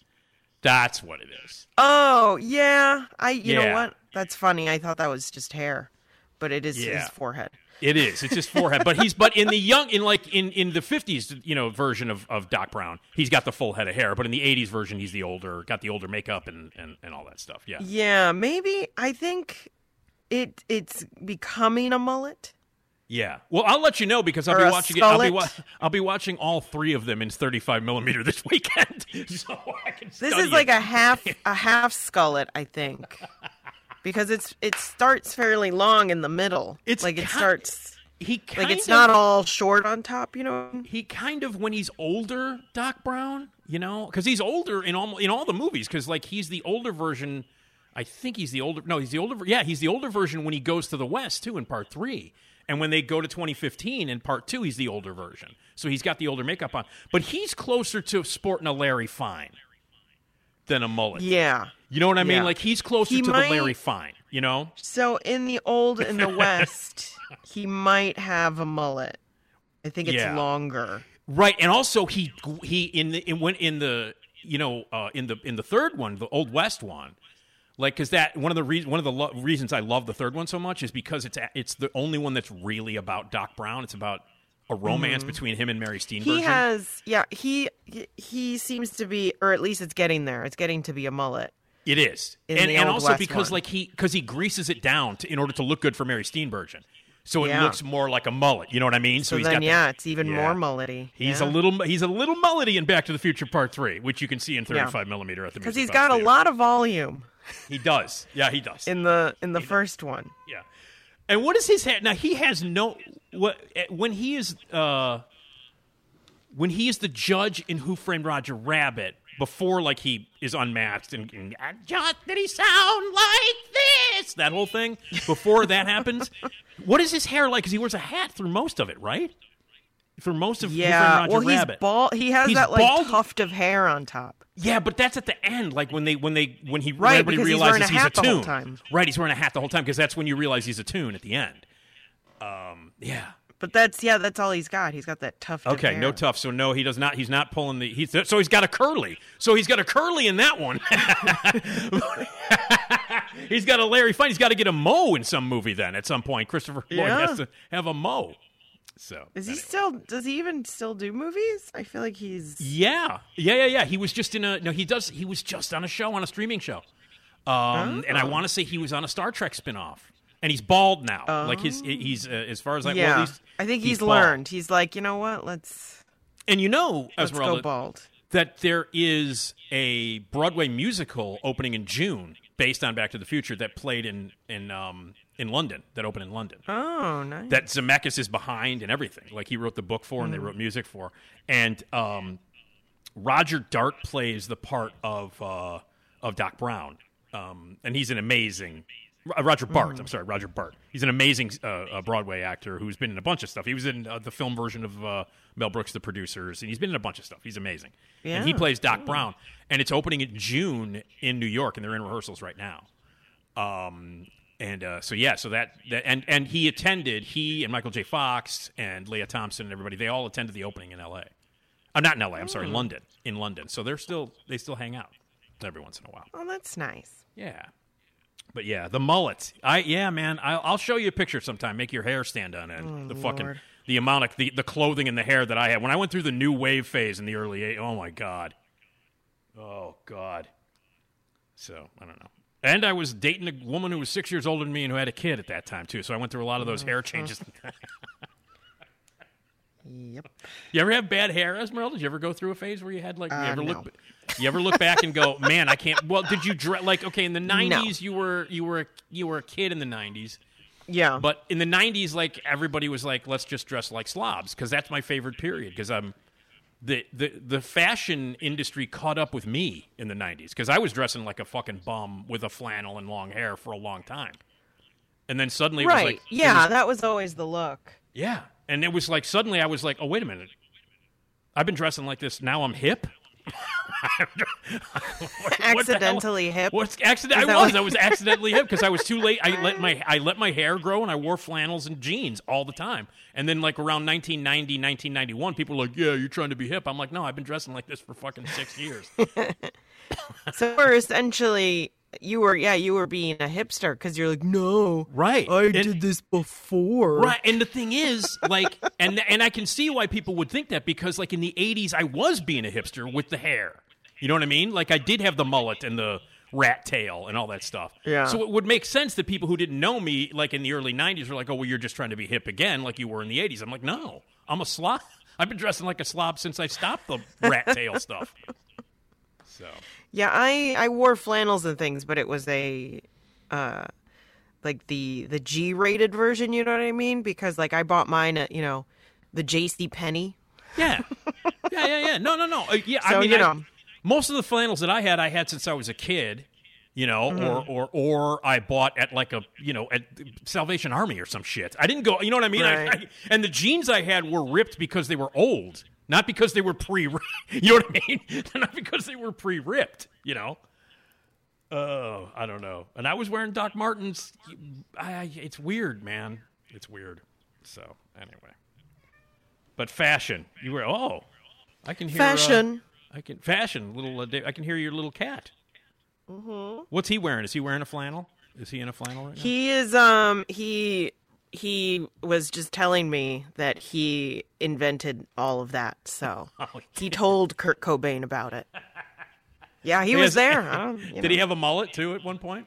He did. Yeah. But his more was like David Bowie mullet. Right. He was really cool. Yeah. And he was hanging out with Bowie too. That's another thing. Fucking Bowie had a mullet, and you can't. Yeah. You know what I mean? Like if it's that cool, it's got to be cool at some point. Like if David Bowie had a mullet, his was very stylized in the sense of like it wasn't like Billy Ray Cyrus mullet, like where it's like just dangly and no. His was like very like trimmed and cut and almost a mullet. Honestly, to me, that's barely a mullet. Yeah, because it's fucking David Bowie, and everything he did was cool. Everything he did was cool. You know what I mean?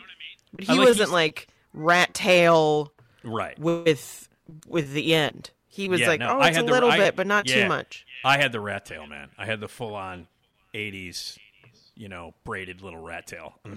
Oh God! I'm not kidding. Jesus, I'm not kidding.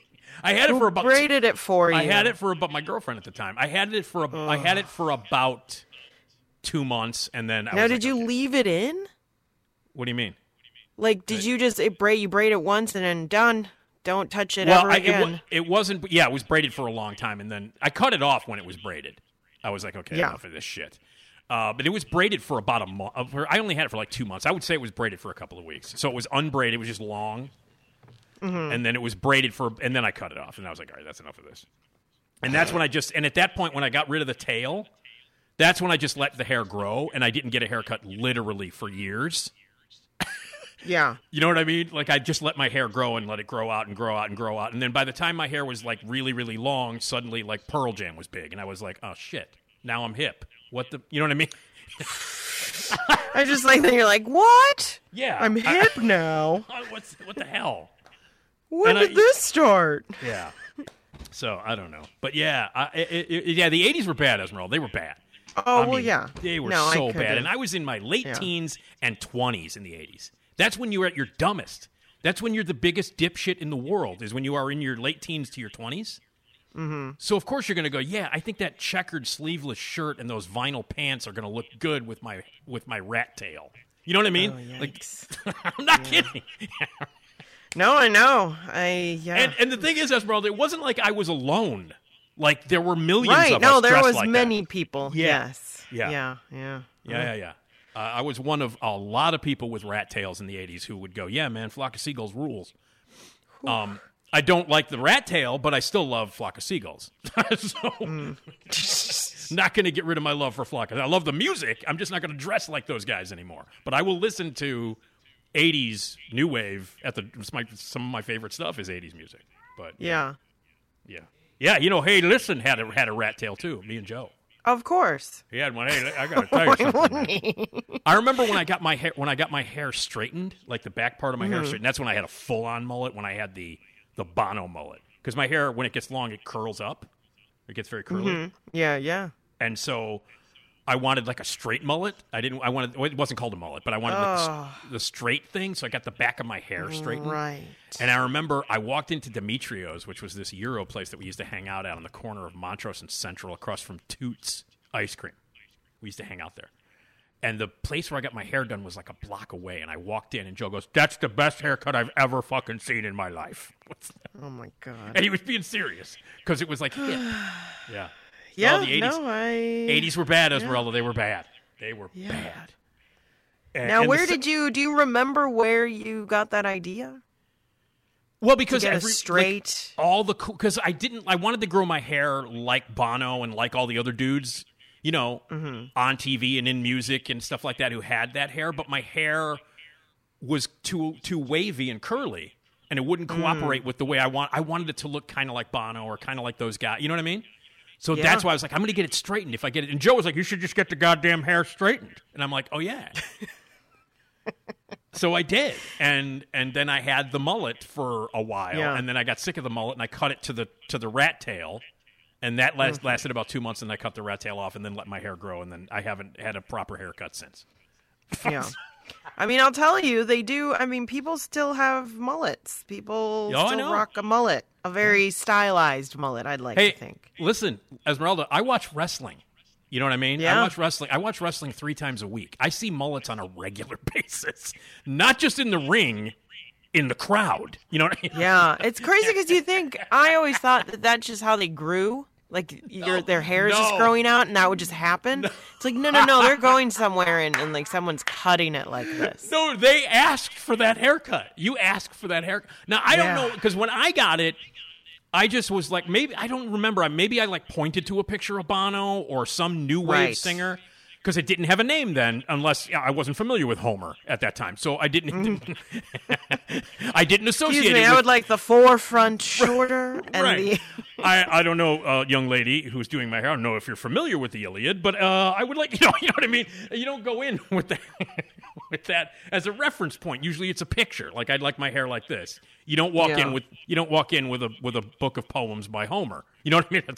That's not what you do. So, but now people who go get, like, guys who go get that, they have to ask for it.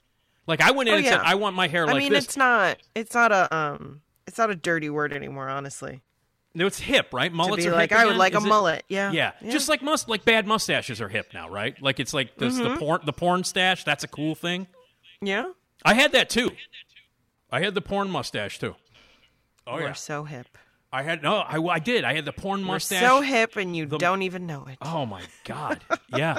I mean, it was ridiculous. And then, like, you know, I don't know when it was. There must have been a time when I just looked in the mirror and I went, "What the fuck?" You know, and I was like, get rid of the rat tail. What? So anyway, I don't know. But yeah, it's the 80s, man. I love to go back and watch movies from that time period. Like, have you ever gone back and watched Just One of the Guys? You remember that movie, Just One of the Guys? Oh yeah. Classic, where she pretends to be a guy in high school, and and like Sherilyn Fenn is in it, and all, you know, and like that is ultra 80s. Like, my God, the costumes and the hair and all that stuff. I love going back and watching those movies. Like, even if you go back and watch, like, 16 Candles, that's like the 84, so it didn't get really... Because it got really bad in the mid-80s. 85 to about 88. The hair situation was bad. Was really bad. Because that's when hair metal took off and all that shit. Like, if you went to the Thirsty Whale... Yeah, man, to the Whale! You know... Yeah! The Whale... The amount of hairspray that was used in that, like, you could really, like, anybody could, like, start a blowtorch. Like, if you lit up a cigarette, you were at risk of blowing the place up. Oh, with the amount of hairspray. No, I could, yeah. Unbelievable. So, I don't know. Now, when you were in high school, what was the hip way to dress? You were, because when did you graduate high school? It was 90s. So, like 90s, the 90s grunge thing was still happening. But again, it was a squeakier, clean version. Now, was that at that time though? Was it like? Did it get to the point where like the low rise pants and the midriff thing, was that a big thing too? That was later 90s. Later 90s, right? Yeah. But we weren't. So in school, you weren't. You know, dress code wouldn't let you. We couldn't even wear like sleeveless shirts. So. Yeah, we couldn't either when I was in high school. Yeah. Because I used to when I was in grade school, I used to wear concert tees. Because I used to go to concerts all the time, and I'd wear T-shirts that we would buy that were way too big for me, that we would buy for $5 in the parking lot of like the Chicago Stadium and stuff. That's what I wore. And then when I went to Luther North, when I got to Luther North, they're like, you can't wear... I wore a T-shirt the first day of school, and they're like, you can't wear that. And I'm like, what? What did you have to wear? Did you have a uniform? No, but we couldn't wear. We could wear jeans, but we could not. It was essentially we could not wear T-shirts, and T-shirts specifically with anything written on it, unless it was like it was a Luther North T-shirt, like your gym shirt. Like you could wear your gym shirt. Like if you want to be smelly, get out of gym, keep your gym shirt on with your with the blank thing where you're supposed to write your name. That thing, but no T-shirts and no T-shirts with writing on it. Because, hey, this is a Lutheran school, man. We got to look good. Right. Interesting. Yeah.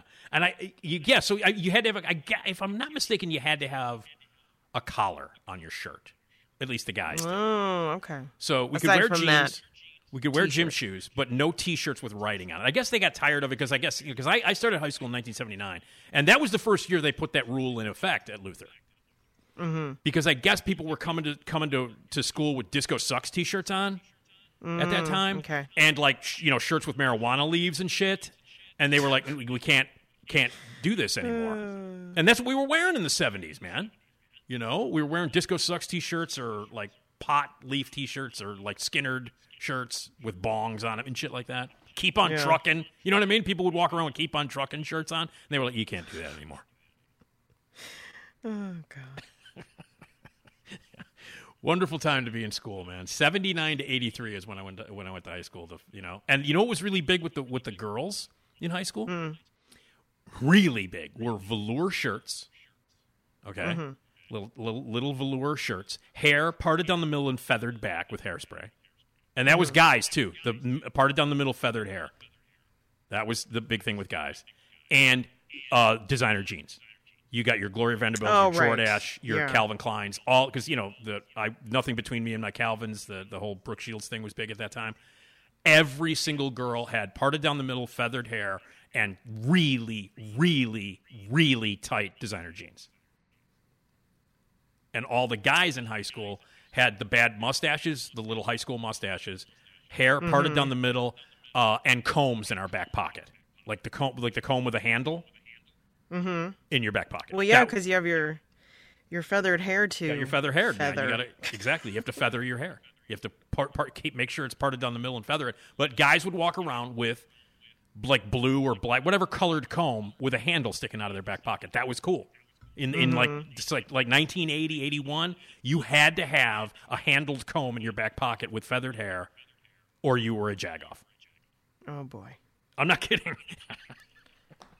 So there you go. Would you forget your comb some days, and you'd be like, no. No, you had to have your extras. Comb. I'm trying to remember if we kept one in our locker in case we forgot one from home. I would think so. You had to have that comb handle sticking out of your back pocket, man. That was cool. Yeah. Got to comb that feathered hair. Get ostracized. Yeah, you would. You would got to comb that feathered hair, man. Got to look. Oh, look, I'm kind of growing a mustache. I'm 16. Look, I kind of have. Looks like dirt under my nose. Kind of there. It's kind of there. I have a bad 16-year-old. I am barely out of puberty mustache, feathered hair. And jeans with a giant comb sticking out of our back pocket. And we were cool as shit. Mm-hmm. Sure. Then I get out of high school, and I fucking straighten my hair and wear speckled shirts. Yeah, did anybody have a mullet while you were in school, or was it all feathered? Not really, no. When I went to, because I graduated in 1983, and the mullet stuff didn't really start happening until that 84-ish. Okay. So it was feathered. It was feathered hair, bad mustaches. I mean, that was even after high school. Like when we were like 18, 19, feathered hair and bad mustaches led right into mullets. And feathered hair. I'm always fascinated by how, like, just poofy people could get it. Yeah, and it was poofy, but it was feathered back. Like, you'd part it right down the middle, and it had to be, feathered back. And you would comb it back. You'd stand in front of the mirror, and guys would comb it with their handled comb. They'd stick it right in their back pocket and look cool as hell. I'm not kidding, man. Yeah. House parties, man. You go to a house party, 1981, 82. Go to a house party in 1982, on the northwest side of Chicago. Count the number of 16-year-old mustaches and bad feathered hair. And girls in tight Gloria Vanderbilt jeans. It's unbelievable. That was our style, Esmeralda. That's what we were. Yeah. That's what we were. And then New Wave took over in the mid-'80s, and then Hairspray took over in the late 80s. It's just, the 80s were bad. They were just bad. I will take the burnout, unshowered, greasy hair, let's wear a Disco Sucks t-shirt and jeans over anything that happened in the 80s. So, no. But yeah, and then and it's weird because everything does come around. Because I started to notice this. I started to notice this once. I started to go out and like socialize a lot after working overnights. I didn't have a social life for a long time, and then the lockdown, and then like me just staying away from people for a couple of years. Mm-hmm. About 2.5 years ago, when I started to go back out and notice people, I started to notice like it was first day of school, people would post pictures of their daughters in first day of school, total midriff, low-rise pants. And I'm like, what is going on? Is it a thing now? Yeah. And it is. Like, it's a thing again. Like that thing that Britney Spears and Christina Aguilera and all the other, girls were doing with the jeans that went like below their hips. Yeah, whatever was 90s and and some of the 2000s, I guess, although I couldn't tell you what that fashion was. Because I'm just like, it just all kind of blended together, so I didn't really notice key fashion things. But yeah, a lot of 90s things have come back. If you go, even if you just like take a look at the Target, and you just go to the clothing section and just the stuff that you see is all very 90s. It's all come back. I mean, it is. It all circles back. Absolutely, man. I had some time to kill. There's a Target right near the Icon Theater on Roosevelt in the South Loop. Mm-hmm. And I had a little time to kill, and I just went in to the Target because they have books and magazines and stuff in there, and I was just going to look around maybe. And I went in, and I was up on the second floor walking around, and I was looking at the fashions, and I'm like, holy shit, man, this is a time warp. It really... It really is. But, I mean, it's true. As we get older, we notice that kind of shit. It's like, I remember it used to be popular, and now it's popular again. And right. And it's interesting to see, like, people who shop at, like, thrift stores. Mm-hmm. Because everything that is basically at a thrift store now is from the 90s. Yeah. It's from the 90s and the 2000s. So you see people dressed like that. Yeah. It's crazy. And like we were saying earlier, I just inadvertently became fashionable in the early 90s because I'm a slob. You know what I mean? And it became fashionable to dress like that. I'm like, I haven't had a haircut in 6 years. I wear T-shirts with jeans and flannels and boots. And now I'm a fucking hipster? What? How did this happen? And it wasn't by like my choice. It wasn't like I was, I remember we were on a baseball trip. My buddies and I went on Hey, Listen was one of them. We went on this baseball trip. I think I told you about this, where we rented a van and we went to the East Coast and we stopped at all the major league stadiums, saw a baseball game, and then went to the Hall of Fame. And it was a road trip.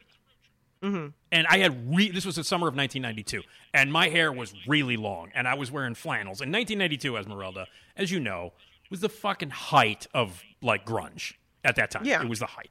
So I remember I was walking down the street. We were in Boston, and we were walking to Fenway Park.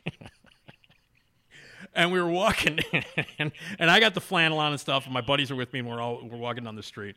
And we start laughing. We made a joke or something. We started laughing. And as we were walking past a guy, one of the guys goes, "Hey, get a fucking haircut." Guy screams at me. Get a fucking haircut. As a very, welcoming Bostonian. Oh, of course. Oh, get a fucking haircut. It was fantastic. Anyway, but you were spared all of that stuff, Esmeralda. So, I mean, I was just kind of boring because, again, whatever versions of fashion I'm finding, it's at the JCPenney. Gotcha. So, yeah. No. And it's going to be like the sanitized kind of, version of whatever the fashion is at the time. Yeah. Now, when Clueless came out, did people start dressing like Cher? Was that a thing? Like those kind of skirts and the little jackets and stuff like that? Was that a when they make over Brittany Murphy? Was that like? I mean, I remember seeing all the movie. All of that is. I mean, if it's accurate, people right? dressed like that was people way cooler than the people in Joliet. Okay. You know what I mean? Like, all of that is a very idealized... Right. Like, I'm sure there were people who were dressing like that, but they didn't live in my town. Well, because when that movie came out, I was 30. You know what I mean? So I was just like, well, okay, I guess our kids are dressing this way. And I've seen that movie 7 million times. Yeah. And I know that we would all want to dress like that. Right, I gotcha. Okay, like I gotcha. Because they were all rich. That's right. Everybody was rich in that movie. That's right. Okay. All right. Well, we've wasted so much time. We had a great time actually talking about fashion and mullets. I'll tell you something. You learned something because I had no idea the mullet dated back to Homer. This is the greatest thing I've ever learned. And you know what I mean? I've been doing this podcast for a year and a half. The greatest thing I've ever learned is that now Homer is responsible for the mullet. That's all I know. Yeah. And that the Beastie Boys coined the term. Exactly. I didn't know that either. Yes. Which is it's fairly late in the game because it was 94. I know. That's why I didn't even. I thought because I know the song. I just thought, okay, well I didn't know they coined that. I didn't know they coined it. I swear to God, that's great. I mean, it had to have already been in the world, in the vernacular. In some sort of vernacular, yeah. Yeah, nobody had placed it for consumption of everyone. Right. And leave it to the Beasties to do that. God bless them. God, I love those guys. All right, let's have some. What are we going to eat here to close out the program? We got some more Mexican. Now this is tell everybody what this is because we've tasted this before, but we're going to taste it again. Yeah, so this is called mazapan, which is marzipan. Right, marzipan. That's what it means. That's how you say it in Spanish. But it is a peanut candy. The brand is, and this is a very iconic, like, this has been around since God knows when. But it's a very iconic brand and iconic candy. But the big thing is, like, when you open it, it just, like, crumbles. Falls apart, yeah. Whatever. But it's like and peanut flavored marzipan, essentially. At one of our live events, at one of our Zanies events, we handed out marzipan to everybody. And everybody, but we all consumed it. So we're going to do a little marzipan here. And it's really tasty. It's very, very tasty. But I do have to have some water here nearby me. Yeah, it's very crumbly. It's very crumbly, probably even more so because we haven't touched these in months. Yeah, but you know what? I immediately just opened it and it's like cracking. So. It is, but as old as this is, it tastes great. Some of the candy that have been sitting around for a while has not aged well. This is fine. Mm-hmm. Ooh. It's really good. Really, really good. Yeah. So this is essentially just peanuts, sugar. It's so good. All right. It's very peanutty. This is not for the... Yeah. If you're allergic. No. Because this gets everywhere. No, you will die. So I opened it and it just immediately like crumbled. So yeah, it almost. The big thing is like you try to get it like whole, but that's like that. It's a feat. It's a feat if you do get it out whole and eat it whole because it's not going to happen. It's going to crumble. And it's much cooler if you eat it with a mullet. If you have a mullet. Of course. Okay. All right. Well, we're going to save the magic megaphone. Many have eaten it with a mullet. This magic megaphone that I have, we'll save it for the next podcast. And on the next podcast, I'm very excited, Esmeralda, because my guest is going to be professional wrestler Al Snow, who is a legend, and he is doing a comedy show at Zanies in Old Town at the end of May. Very nice. And end of April. At the end of April. Okay. Al Snow is a legend. This guy's a legend. He's got so many great stories. So we're going to be talking with him on the next episode. And everybody have a lovely weekend. And my thanks to Esmeralda. My thanks to Jason Skaggs for all the great music. My thanks to Ed. And take your time to rate and review us on every platform, radiomisfits.com. You want to be a sponsor, sales at radiomisfits.com. You want to leave a voicemail message, 773-417-6948. Drop us an email at nickdpodcast@gmail.com. And thank you, Esmeralda. You rule. Thank you. We will talk to you next time. And I will still be, we will still be in the middle. It'll be towards the end of the Robert Zemeckis Festival at the Music Box. My brains will still be filled with Zemeckis. So there you go. All right, everybody. Thanks for a lot of that Zemeckis in there. And I have a lot of the Zemeckis juice is what we got. Cool. All right. Thanks everybody for listening. We will see you next time on the Nick D Podcast Radio Misfits Podcast Network.